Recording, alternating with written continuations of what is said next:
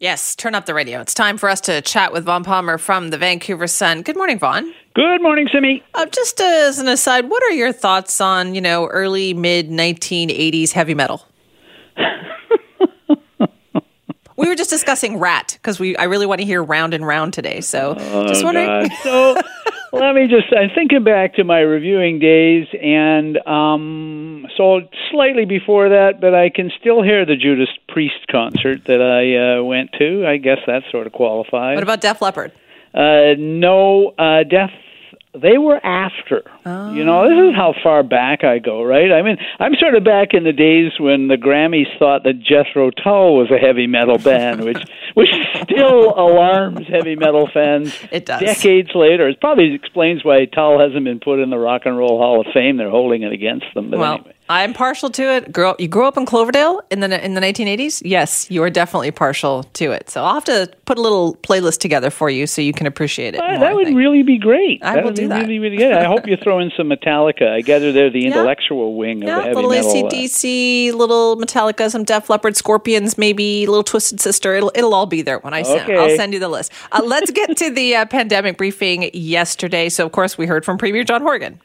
Yeah, so the Premier was added to the lineup at the last minute. It was going to be the standard Adrian Dix, Dr. Bonnie Henry briefing on the pandemic, and we're approaching 300 briefings with those two, so I think they kind of know the way. But every now and then, John Horgan gets added to the list, and so yesterday he's added at the last minute that he's going to be there. And when the Premier's going to be there, that it's going to be time for the victory lap. So sure enough, the Premier leads it off, and I am pleased to announce the lifting of restrictions. So that's what he's doing there. He didn't have a hell of a lot to say other than that, although he did provide, I think, one key answer, and it's very important to take note of it, because he got asked, hey, we're lifting some restrictions. Is this about caving to the truck convoy and the horn honking? Right. He said, absolutely not.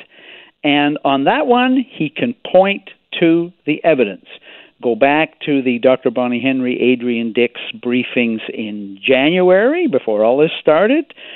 They said then that they were going to be reviewing the restrictions, and some of them would be lifted before the Family Day holiday weekend. And here we are. So this is not about British Columbia pandering to or caving to truck convoys. Okay. And I think they said that they do support, though, what is happening with the Emergencies Act. Yeah, BC backs that. No argument there. So does the federal NDP, right? You go back to your War Measures Act days, the old NDP. They opposed what Pierre Trudeau did. So Justin's got support, and he needs it to get this stuff through Parliament. So times have changed. It's a huge debate, and I think we'll probably be debating what it all means for years to come. I hope it just fades, and we don't have to do this, and we don't have to go through this again. So that'll be the best part. So true. But yeah, the BC government supports it, and I think the Premier on that one completely in touch with the vast majority of British Columbians. Really interesting to note the numbers, though, how much we've seen the hospitalizations and people in ICU drop as related to COVID. Yeah, so the reason we can move forward, says Dr. Bonnie Henry, is because from the data, hospitalizations have peaked, community transmission seems to have peaked, and so we're lifting some restrictions for the first time. Other restrictions have been flagged. They will be reviewed, and they may be lifted come March the 15th. And that'll still leave us with the big three, I guess, which is every workplace must have a COVID safety plan, mask mandates remain, and for people in sort of high-risk groups, you're still going to have to be careful. Immunocompromised, unvaccinated, all that.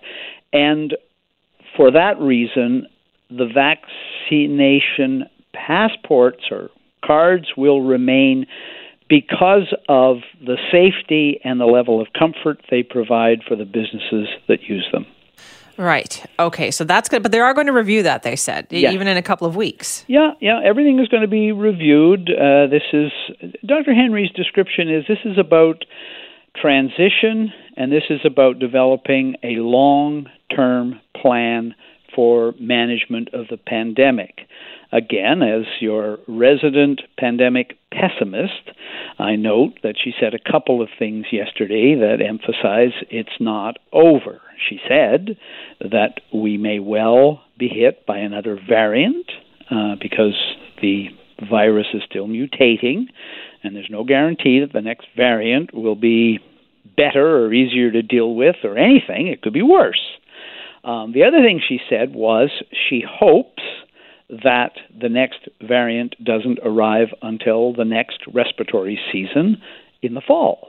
But again, one recalls, and I'm sure she recalls, that Delta arrived last summer, just as we were getting ready to lift to restrictions. So vigilance, monitoring, and keeping in mind that while many of us can get on with our lives with minimal precautions, they ought to be thinking about the people in their lives that are immunocompromised, that are higher risk, and that may need protection for some time to come. Right, because she did also point out that there's still a lot of work to do with pediatric vaccinations. Yeah, so there's 2 or 3 areas where our numbers aren't great, and you just mentioned the big one, and I hear NW running the ads from the BC government on this one. 55% vaccination rate with the pediatric vaccine, so age 5 to 11. We're hearing different reasons why that might be the case.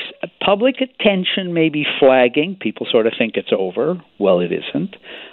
People may have greater reservations about getting their children vaccinated than they do getting themselves vaccinated, and that's why the ads emphasize this is safe. The other thing, this is an interesting one, and I just heard about this yesterday, a logistical problem.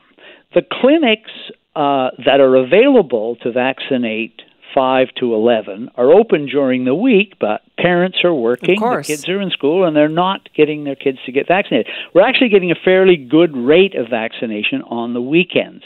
And I heard Dr. Henry say yesterday that they're thinking perhaps of having a different kind of clinic and a different kind of access.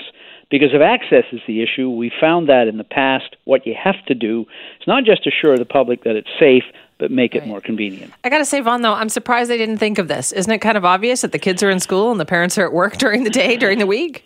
Well, it's an endless train of discovery. I guess. You think of all the stuff that's on their plate. I guess I go, well, okay, so maybe you missed this one, or maybe somebody warned you about it, and you went, oh, God, we got to get this other stuff out of the way first. So in any event, we have dropped the ball a bit on that. There's another one, too. We noticed, we talked about hospitalizations dropping. Healthcare workers, the rate of sickness among healthcare workers is declining as well. That's good news, but there's still trouble spots in the interior of British Columbia. Most of the surgeries that are being canceled now in British Columbia, the elective ones or the scheduled ones, 3/4 of those are being canceled in hospitals in the interior because the sickness rate for interior hospitals remains high. A number of those hospitals are strapped. ERs, not ERs, but ORs closed.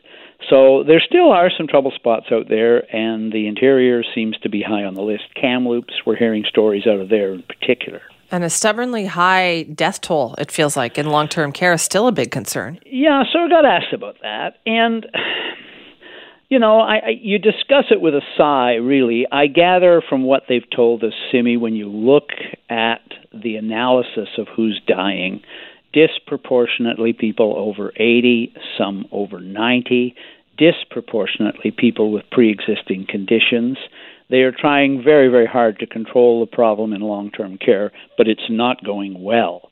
And that's still a problem, too. And by the way, that's one reason why one of the restrictions that wasn't lifted yesterday are the visitation rights in long-term care. They are still struggling to keep the virus out of long-term care because people who are immunocompromised, people who are over the age of 80, even though they're triple vaccinated, they are still vulnerable to Omicron, and if they get COVID-19, they can be in serious condition.